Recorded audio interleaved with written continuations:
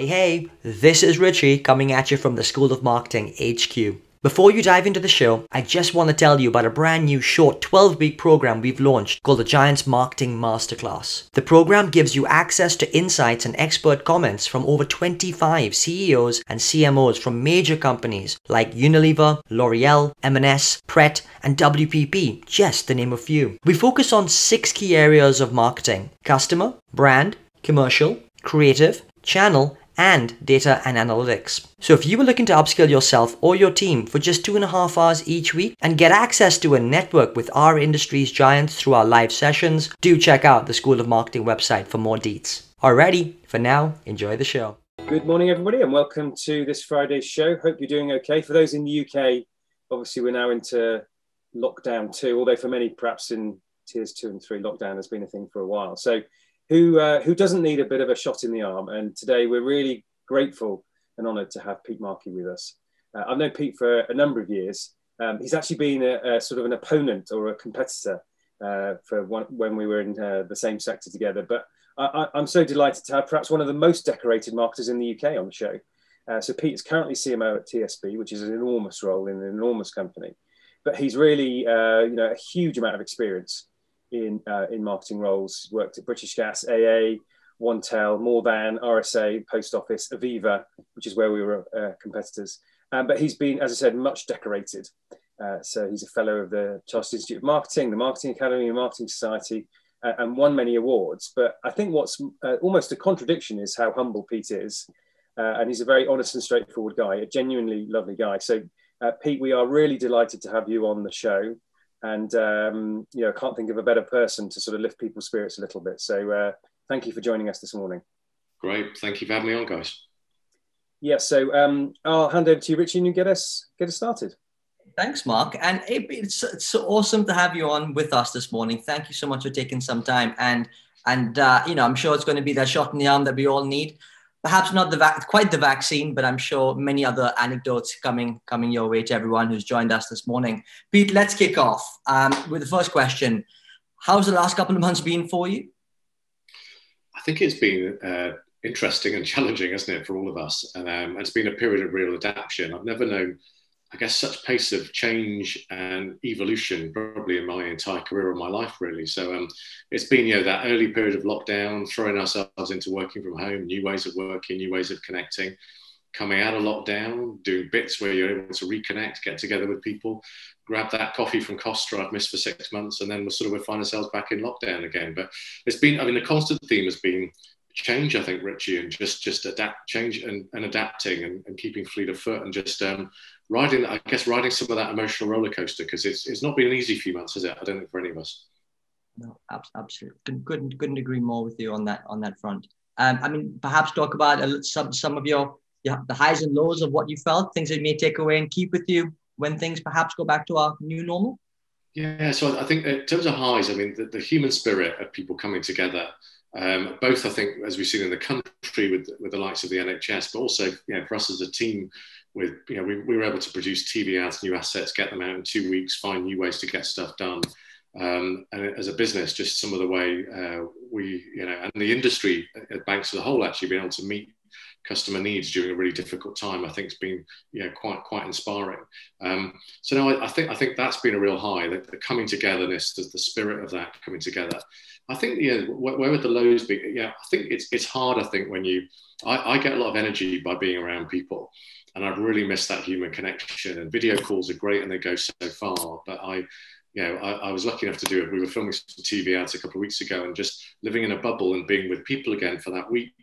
That I genuinely, at the end of the week, I said, this has been one of the best weeks of my life. And I think one of the reasons it was because it was just amazing, the connection with people again, the energy you got from sitting with people and bouncing ideas and being around people, that somehow I think, remote video access and stuff doesn't quite capture that as well. So I missed the human contact. So that's probably one of the things I'm looking forward to most when we come through this current period. You talk about best weeks of your life. Is that probably also because you felt like you were on Friends for a week or something? Yeah, so we were. Well, it leaked about a week or so ago in the Sun and the Mail that we're working with David Swimmer from Friends, And he was great, really great guy to work with. I mean, we had quite a build up to this because we were originally supposed to shoot earlier on in the year. So we've been talking to David for quite a while now. But he's just a great guy to have around. And I think you sort of spend the early days kicking yourself thinking that, golly, I grew up watching this guy and watching him be funny and brilliant. But he's lovely. And we were all slightly different bubbles, so interacted with him 2 or 3 times during the week. But what a great guy to work with. And he brings a lot of fun and energy. And he's a real... I think as he's a director, he's sort of a consummate professional. So he was always looking over for validation on this shot, right? Are you happy? Did we get it just right? Can we try it a slightly different way? So actually, it's quite interesting working with an actor that is also a director because it gives him a different angle or a different eye on things. But no, I'm pleased to say for all the David Schwimmer fans out there, he is as lovely in real life as you have seen him portray on screen in some of his many characters. And now he literally is going to be on a break. You see what I did there? I'm so pleased with myself. We've all been tested in many, many ways, and obviously a very sort of personal experience for everybody. But as a leader, you've got a big team. And so as a leader, what do you think you've learned about yourself as a leader through this roller coaster that we've been on? I think the biggest part, Mark, has been... and I think that this is almost inherent in every leader, but often I think as leaders, we forget the balance between the day job of the tasks we're all doing and the very human side of us as people and what motivates us, where we get our energy and what we're doing in our lives. And I think those two things have almost perfectly collided during the last sort of 6, 7, 8 months. And I think that's been good.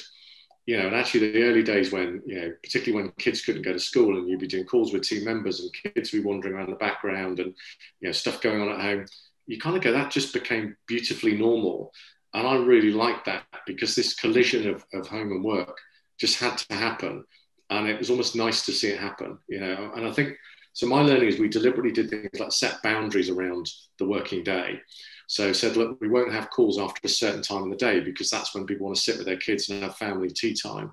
Actually, we'll try not to put calls in around a lunch period. So, and actually just to try and set some boundaries so people could create a divide between work and home because often it was hard to do that.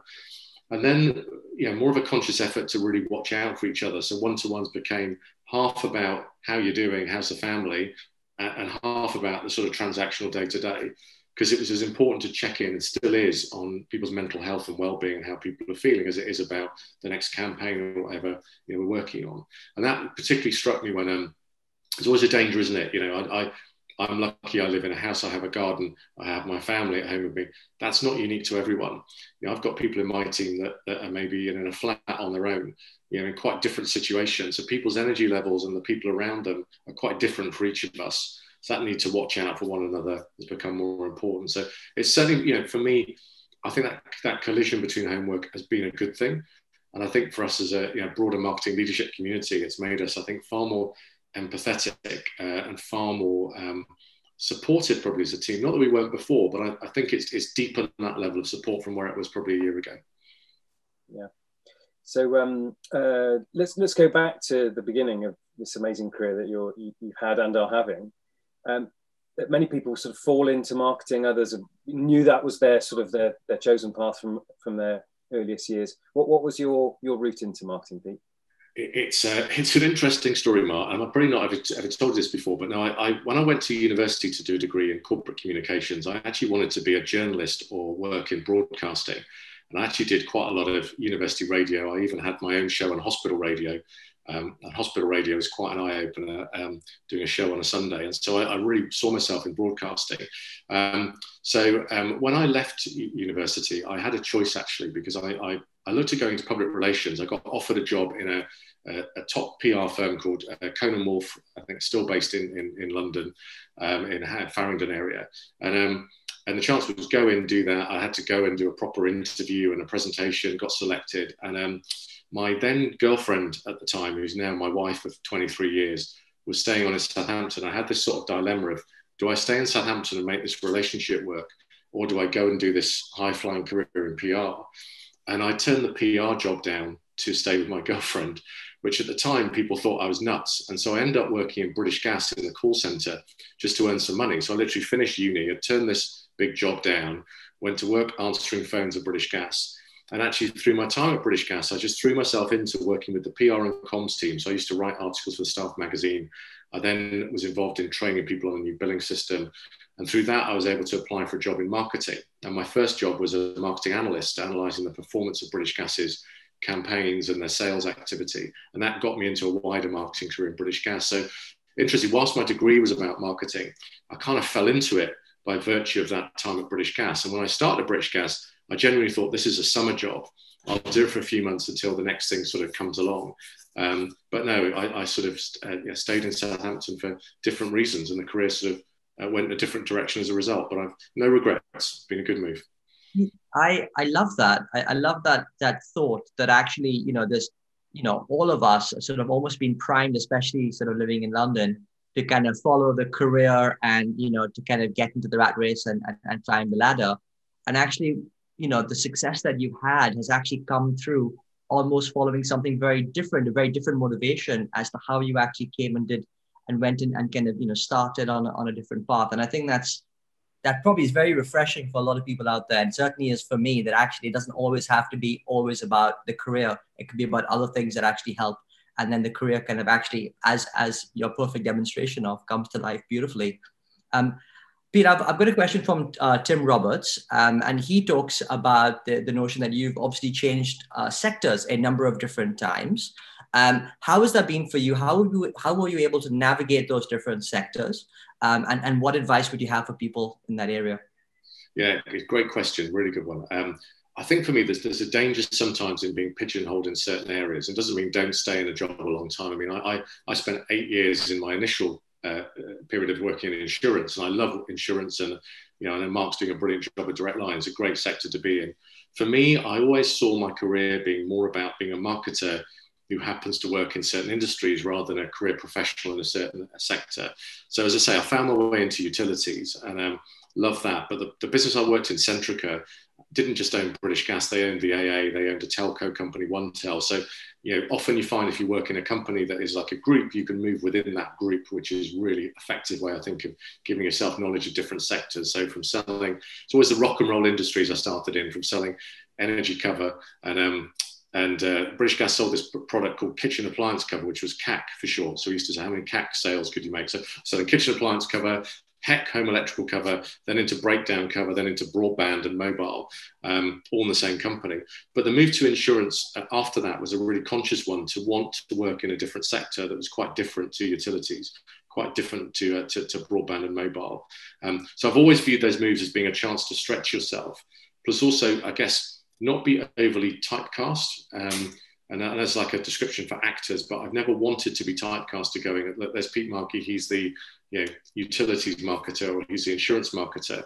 I want to be good in those areas, but I want to have enough breadth in my career and what I'm doing that I can move between sectors and do slightly different things. And so probably the biggest example of that was moving to Post Office to get retail experience, you know, to go and work in a retail environment with a business with 11,500 outlets, just to have a different, and working retail is quite different. It's a different trading environment. It's a different rhythm.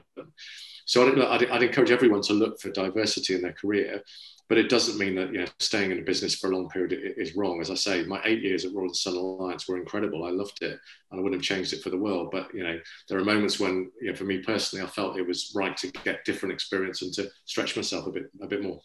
Yeah, I'm just going to leap back one moment to say what a lovely story about you essentially cementing your future life partner through that decision, and you must have accumulated infinite brownie points through that very act. I must say. So you were playing the long game, I guess. So. I must have been. It was scary though, Mark. I remember I was in a house with 4 other people at the time, and one guy said to me, he said, you know, Pete, you've blown it. You've completely blown your career. And that stays with you. You have a moment of like, what have I done? Although look, it's very easy hindsight, isn't it? You look back and go, all the right choices at the time. It's blooming scary. But, you know, sometimes isn't it a head and heart, isn't it, Mark? And I think there's moments when actually it's right to run with your heart. You know, maybe your head follows after. Do you know, that's such a good thing you said out loud there, which is that some decisions are made from the head, some from the heart. And I think actually the process in your own mind of recognizing and registering whether I want to make a head or a heart-based decision often can liberate some of the most toughest life decisions we have. So that would be very helpful for everybody to hear. So you know, in the rearview mirror, it looks extremely well orchestrated, and I'm sure it was. But are there any times when, you know, it didn't go to plan, you had a setback, or felt out of your depth in some way? Yeah, I mean, I've actually been made redundant in my career 3 times. Twice I was happy about, and one that wasn't, you know, desirable. And so if I focus on that one to start with, so I had this career at British Gas, and it felt like, you know, things were going on the up. I was in the marketing team. I'd then, you know, done brand, I'd done digital and direct, and I got offered a job at the AA. And actually, the AA had decided to get into golf, which is slightly odd for a business that fixes cars by the side of the road. But they had this project called Golf England. And the chairman of the AA liked golf. So he did a deal with the English Golf Union to set this entity up to go and basically sell a loyalty scheme into golf clubs. And it was just a train wreck of a project. And I took it for 2 reasons. One is because I wanted to work in a different sector, but it actually was very near my home. My son had just been born, and it was like great, a 10-minute car ride. I was previously driving like nearly 2 hours each way each day. And so it sort of fitted lifestyle-wise. But the project was just a disaster. It was underfunded. The IT was just pretty awful. And it just hadn't really been thought through. And the whole thing, it eventually took 2 years to unravel, but I was in it a year and got made redundant after that year. And it was very hard. When you're in a business and you're in a project that seemed to fail, I remember then being told I was being made redundant and going for an interview for a job at the AA. And the 2 people that interviewed me in the first 5 minutes, they looked at my CV and went, "Oh, you were part of that failed golf project. If we'd known that, we wouldn't be interviewing you." And you go, okay, well, that's great, isn't it? So you suddenly get labeled with this project of being something that's failed. So I had this career that felt on the up to a moment of being associated with something that was a complete car crash. And so thankfully, an old boss of mine from British Gas had just moved into OneTel, the telecoms arm. And he heard about what was going on. He gave me a call and said, "Look, talk me through what's happened." And he said, "Look, I can tell from this that this business," and he'd also heard behind the scenes that the project was not good. He said, "Look, come and have a chat, come and have a coffee. I've got some stuff I need to do over here at OneTel that I think you'd be really good at." So I came in, had the interview, and got the job there. And you know, he's a guy called Ian L. Mockadam, who's a brilliant guy, and also a guy called Mike Holliday-Williams, who I know, Mark, you've worked with, both of whom brought me into OneTel. And if I'm honest, I owe them so much, because that was a saving moment in my career, which was quite difficult. And the OneTel job really, I guess, rejuvenated me, having felt like I'd failed on that project. So look, do I regret going to AA? No, because I think you learn from all those bits, but it's hard picking yourself up from something that's perceived to have failed. You're learning from it, dusting yourself down and moving on. I'll just give you one other example. I had, and I know, Mark, you and I have talked behind the scenes on this. I had quite a difficult year at Aviva before I joined TSB. It's the only other job I've spent a year in. And I came into Aviva, which is a super business. It's a big global brand, a big insurance brand, but culturally, it just wasn't really working for me. I was involved with a big digital project, a digital garage that there's a lot of tension in the business between the sort of tech part that was trying to disrupt and the core business itself. And that disruption, which was partly intentional, just caused huge friction in the business and huge cultural clashes. And it just was not a place that I enjoyed, working. It wasn't an environment I enjoyed working in. And thankfully, again, when TSB came along, that was exactly the right fit. So I guess 2 learnings there. One was that how do you pick yourself up from failure? And the second one was, if you're in an environment that you're just not enjoying and a job you're not enjoying, don't feel afraid to press the ejector seat and go and do something else. And that was my big thing at Aviva, is actually, go and do something that you enjoy. Whatever pays the bills is one thing, but find a job where you get out of bed and you're energized and you love it, not one where you go, look, this just isn't quite right for me. Thanks, Pete. That's a perfect example of so many people that Richie and I have had the privilege of interviewing, where the career is never a straight line thing. And we, that's, I think, so important to know. Everyone imagines it's got to be perfect, and as soon as it's imperfect, it's ruined. And that's just so not the case. So through that, you've got an inner steeliness in you.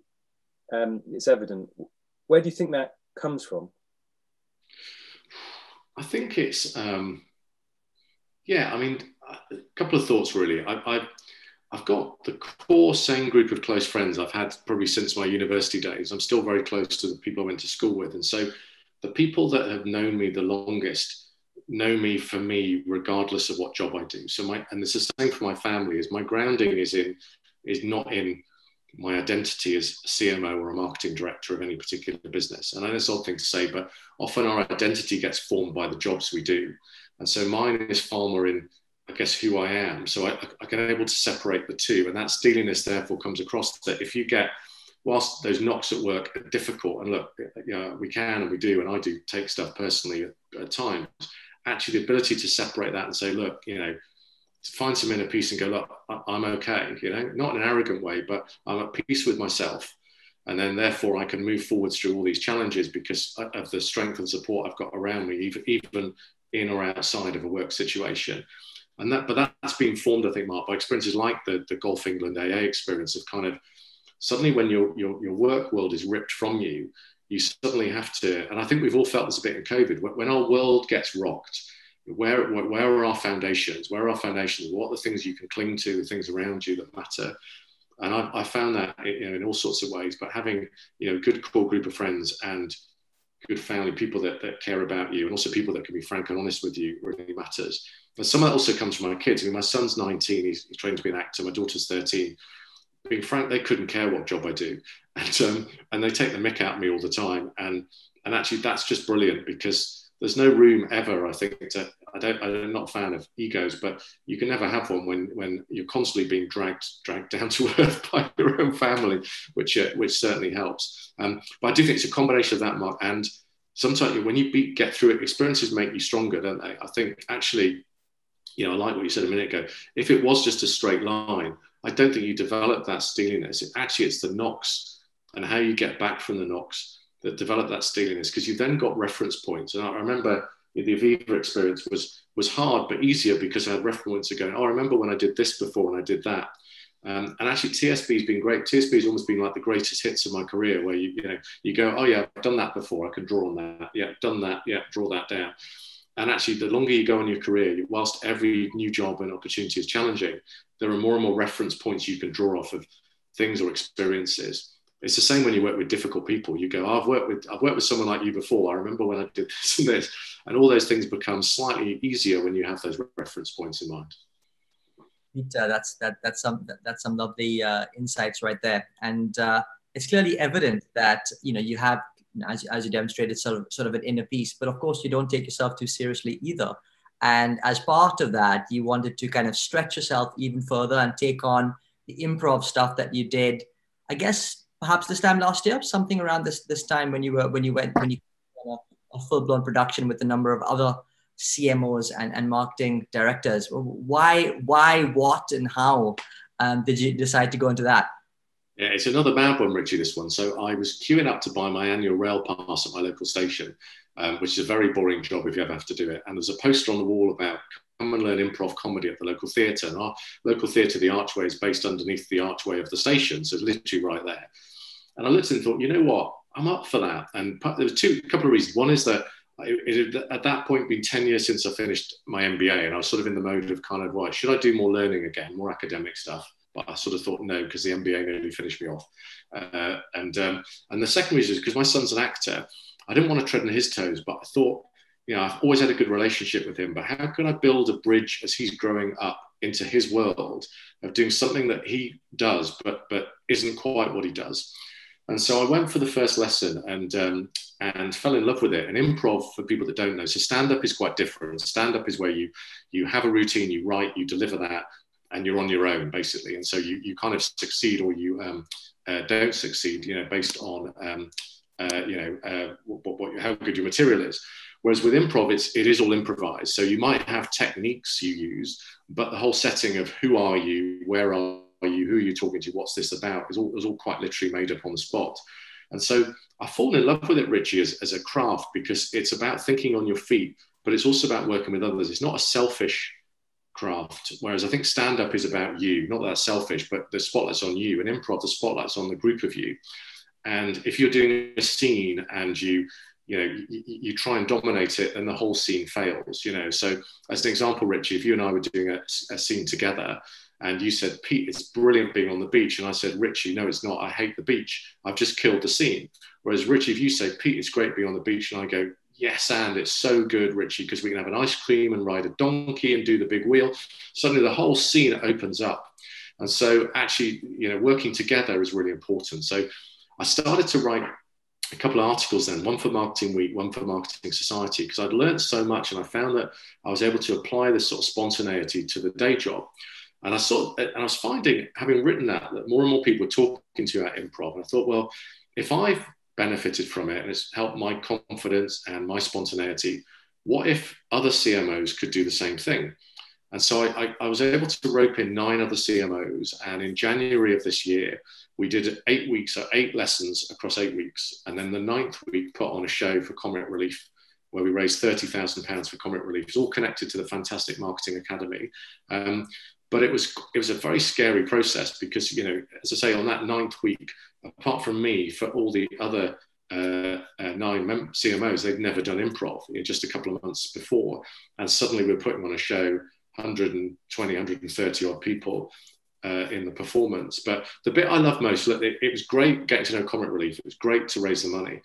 But what I loved was the learning journey of seeing what happened to people through the process, and people saying, actually, I feel happier because I'm doing this. And it's giving me different things to talk about at home, or, you know, and that whole journey and experience for people was amazing. And we've become a very close-knit group. We've got our own WhatsApp group, and the people who were part of this journey are very, very good friends of mine now. And that's part of the beauty, I think, of improv. And so I'll give you just one final anecdote, Richie, that we had one lesson. I thought the group would bond in about 4 weeks. I thought I'd give it time, you know. Walked away from lesson 1, bearing in mind, most of these people had never met before, walking out of McCann, where we did the lessons, and McCann's old office, and people talking to one another going, that was so good. I feel like I've known you for years. And actually what's funny is they barely had no conversation about what job do you do, where do you live, what do you do, etc. It was all about having fun, laughing with each other, and learning a common skill. So there's a lot to be said for that, to build confidence and build connection relationships. So I know it won't be everyone's cup of tea, but if you want to learn something new, improv comedy is a beautiful skill. And actually there are a lot of these fantastic theatre groups who are doing this online at the moment. So Dingbats Improv, who I'm involved with, do lessons every Monday night. It's only £5. It's online. It's on Zoom if people are interested. And there are other courses like that. There's the May Days down in Brighton. So if people are interested, it's just a great skill to have. I've also found, Richie, that it's something people have wanted to talk to me about because it's different and because it's interesting and because for a lot of people it's quite scary. But you know, look, I think doing something scary is not a bad thing. I think all these things stretch you and help your development journey. So Pete, I never thought of it like that. Stand-up is potentially quite a sort of a negative, a yes but, whereas improv is more of a yes and so it seems so uplifting in a way. I was at the show that you did. It's absolutely brilliant. All credit to you. And I would also remember it for another thing. That was the first time when I was pre-lockdown, where I met somebody and they wouldn't shake my hand because of this COVID thing was coming. I remember thinking, weirdo. You know what you, and then look where we are. We haven't been in an office for 7 months. So anyway, they were ahead of me. We've got a really good question from Richard Brown. Hi Richard, long time no see. Hi Pete, do you think that increased empathy and concern you talked about in relation to your team over the year has made you all better marketers? Maybe more seeing your targets as people rather than customers. Well, that's a great question, Richard. Yeah, I like that. Yeah, I guess the journey sort of flowed together, really. So what they sort of flowed on top of each other rather than one leading to the other. So at that same time, as I was describing earlier on, our marketing was shifting gear to focus far more on helping customers. Not that we weren't before, but when you've got quite a big acquisition gear that you're driving, to shift that completely into customer support was quite a move for the team. So we weren't unique in this, but we filmed ads in people's homes using our staff. We didn't do it on Zoom. We sent high quality camera equipment in. There was a director the other side of the screen directing people. And also just, we use social listening and research to determine the key themes of what to talk to customers about. And that involved letters, emails, SMS. We launched this chat facility, TSB Smart Agent Online. We put our 3 ads in rotation out there as well with our TSB colleagues front and center stage. And we did see a big positive shift in trust and empathy scores as a result. So I think it was the 2 things overlapping. I think for that whole period, we've become that way, but also our communications have shifted gear in that direction more as well, and more and more towards customer support, which I think particularly through that early part of lockdown was so key and remains key now. That's great. That's a great thinking there, Pete. I actually want to turn the conversation a little bit towards sort of what people are saying is the lost generation now in these current times.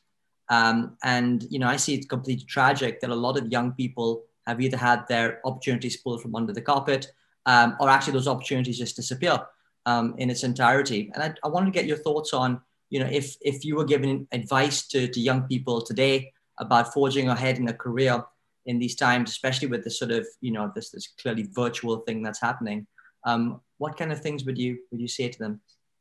Yeah, I'm with you, Richard. I share that concern. I mean, we've just got involved with the Marketing Academy Foundation, who bring people from difficult, challenging backgrounds into marketing. So we're going to have 2 apprentices starting in the TSB team from January.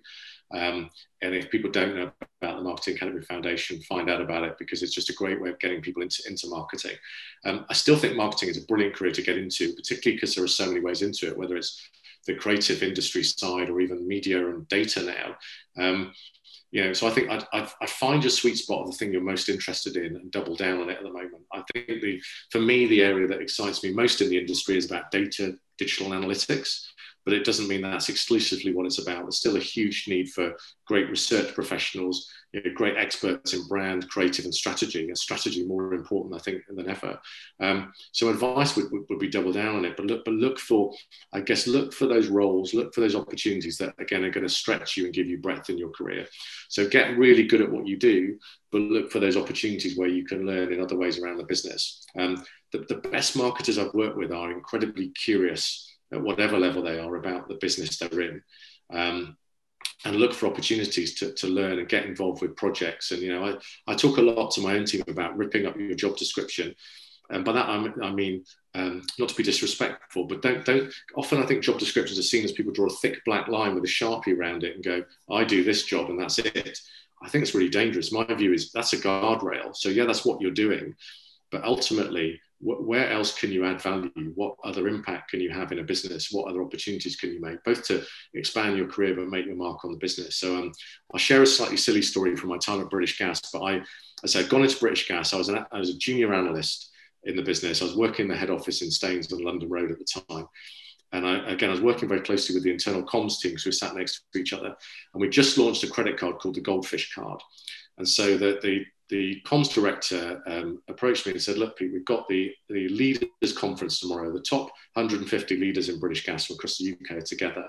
And I need someone to dress up as a goldfish to run into the room and shout the Goldfish cards launched, and you hand out flyers, high five people, and run out the room again. And I thought, this is nuts. And I thought, I'm going to do this. So I dressed up as a life-size goldfish with orange tights and big orange shoes and went and did it. And it was nuts, and people thought I was nuts. But for the next 6 months after that, people kept coming up to me in the canteen and going, are you the goldfish guy? And oddly, it sort of put me on the map. And I just use that as a silly story. But I say, look for your goldfish moment. What are those kind of funny little moments in your career where people ask you to do something that's maybe a little bit out of the ordinary or outside the day job, or opportunities you can find to kind of expand your career, work in other areas, push yourself. I'd look for those. And then finally, I think on this one, Richie, back to things like the improv comedy, is what other learning can you bring outside of work? And it may be qualifications, CIM, Mark Ritson's mini MBA in marketing is superb, but other things, other crafts you can bring that help to grow you as a person, and don't stop learning. I just want to pick up on something that, clearly what you've been able to achieve besides a stellar career has also been able to pick up on some really great personal branding opportunities. And the Goldfish one epitomizes that, quite frankly, because it's given, and I guess that's what marketing marketing is all about, right? It's that standout, it's that creativity, putting yourself in the shoes of perhaps where other people wouldn't go. So do you have any sort of hints, tips around, say, personal branding, standing out, and perhaps even guerrilla ways of being able to navigate yourself into organizations and situations that perhaps a formal job application would never give you? Yeah, I think you should have a narrative about who you are and what you do and the role of the team you're in as well. And that's really important in any marketing team, any business. And that's not an arrogant way. I mean, I've worked with people that are, being frank, I've worked with people that are arrogant, who sort of, big about, look at me. This is not what we're describing here, Rich, is it? I think this is about, I think if you get in a business and you do a really good job, don't feel afraid to talk about that good job. So I'll give you an example. Is right. So with any boss I've worked with, I could go and present to a boss and go, try and put the spotlight on me. What I tend to do is go, I want to talk to you about this project and the results. Yeah. Now, often that's also as much about the team. So right now, I'd also bring team members and go, let them present it, let them get the spotlight on them and get the credit for the work they've done. But it's about finding those moments to talk up, what you're doing. Obviously, you can only do that if you've got good results. So step one is go in and be amazing, and then talk about what you've done that's amazing in a way that focuses on the work, not on you, if that's a good way of describing it. But often we forget those opportunities and we just end up on this sort of hamster wheel in work of just getting stuff done and forgetting to stop, look back, celebrate, and go, well, let's talk about that. So having this narrative is really important. Is what are the things that you're known for? And I think a lot when I look at people's CVs or LinkedIn profiles, any role you're in, I would look at any role you're in and go, when I leave this job, it's an odd thing saying, when I look back on what I've done, what are the things I want to have achieved and how do I do that? What campaigns do I want to launch? What metrics do I want to ship? What things can I personally have owned? What things can I have owned as a team? What things can I have delivered? And then be very conscious about how you do that and be conscious about finding opportunities to communicate that and to put that message forwards. And the other bit, I think, particularly when you get into marketing leadership role is one thing that's really helped in TSB is having a really clear narrative about where's the team going. And I had a one-to-one with our CEO quite recently, and she was playing that narrative back to me. And actually, that was so good. When you get someone who can play the marketing team narrative back, go, oh, I know that because we've talked about that. That's really good. And having that narrative is really important. So, marketing is seen as adding that value to the business. I know there's something Mark does brilliantly at Direct Line is, what value is marketing doing? What's journeys marketing is on? And what are you personally doing? What the team doing? And everyone knowing that's really important. Otherwise, people aren't going to sort of second guess this, aren't going to know it. No one's a mind reader. So I think having that narrative is really key. And marketing is probably an overused expression, but often we're so focused on the external market, we forget to promote the benefit or value of the function we're in and the discipline we're in and what value that can bring to a business. Pete, I'm interested to know what you'd say if I asked, what's it like to work for Pete Markey? Ooh, I hope, and some of this I can say by 360 feedback, it's certainly high energy. There's a pace to it and we get stuff done, but also a lot of fun as well. We spend more time with the people we work with, maybe different this year, I guess, but more time usually with the people we work with than our nearest and dearest. And therefore, actually, I want people to be in a fun environment. It will be challenging. At times, it will be tough and busy, but I want people to feel energized, enjoy, and be in an environment where they have fun doing it. But also, as I say, one that is stretching for them and a chance for them to develop as well. And I want people to, I hope people feel really proud about the job they're doing and the impact they're making. And I know empowerment is probably a very overused word, Mark, but I do, I work in a style that people do feel very empowered. I'm not there to take credit for people's work or do people's jobs for them. I remember the first leadership role I had at British Gas. I started off being just an awful leader where I was micromanaging the couple of people that worked for me, and they politely gave me a verbal slap on that, and that was really necessary because as a leader, you're not there to micromanage the detail. You've got to liberate your people to be brilliant. You're obviously there to help course correct if things aren't quite right or to provide direction strategically. But for me, it's really important that people are liberated to be themselves and also do a job in their way. One of the things that I hope people say is I've got a diverse leadership team where they're all quite different, and that's good. And I value that difference of opinion. And people are in my leadership team and the wider team not afraid to speak up. I've got an environment where if you don't agree with something, let's have a conversation about it. Let's talk it through because I haven't got sort of this autonomy on being right all the time. I won't get things right all the time. And I'd rather people came and challenged me over stuff and we worked through it than someone said, this thing's happened and I wish I told you that 3 weeks ago. So it's very open. It's very empowering. It's high energy. It's tough but rewarding. And it's fun. And that's the main environment that I hope people would validate is what we've created, especially at TSB. Thank you. We've got 2 key questions coming through that I just want to try and get some of the responses to. First one, and they're quite diverse questions, so try and keep them keep them brief because we're running short on time. So the first one's from Vince Lamprey. Vince, by the way, great to see your name pop up on the show. So the first one is, hi Pete, some great insights and stories. Thank you. Do you find bringing some of your real life experience is helpful when working with people in your team who are facing challenges or struggling to find their direction? So question A. And the next one is from Barney. Barney, lovely to see you as well. So you wrote for Campaign recently about how data and technology are now allowing marketers to do things that they've been wanting to do for 20 plus years. Are we entering a new golden era of marketing? Great. I'll start with that one first and work my way back to the other one. Yes, I think we are, Richie. I think technology platforms like Adobe, Salesforce, Thunderhead, you've got some great technologies now that are properly giving real-time customer experiences. And I'm really excited about where we're going next. I think for the opportunity to create really relevant, real-time connections with customers and communications that are more targeted and more relevant than ever. The caveat to that golden age is that I don't believe in a world where AI is going to take over everything and the craft of a marketer will disappear. And I think the danger, and I saw this happen at Aviva after I left, is that there's a danger when we focus so much on this great world of digital and data, the brand gets forgotten about and everyone obsesses about the funnel and optimization and all those things really matter. But I would never do that to the detriment of the importance of investment in your brand and brand health and investment in the wider customer experience. These are all levers you've got to work together on. So it is a golden age, but it's only a golden age if we don't take the craft of marketing. If we take the craft of marketing and put it in the bin, it's not a golden age just for the sake of data. You've got to, this is about making the craft of marketing sharper and better. So that's the answer to question one. The original question, again, a super question.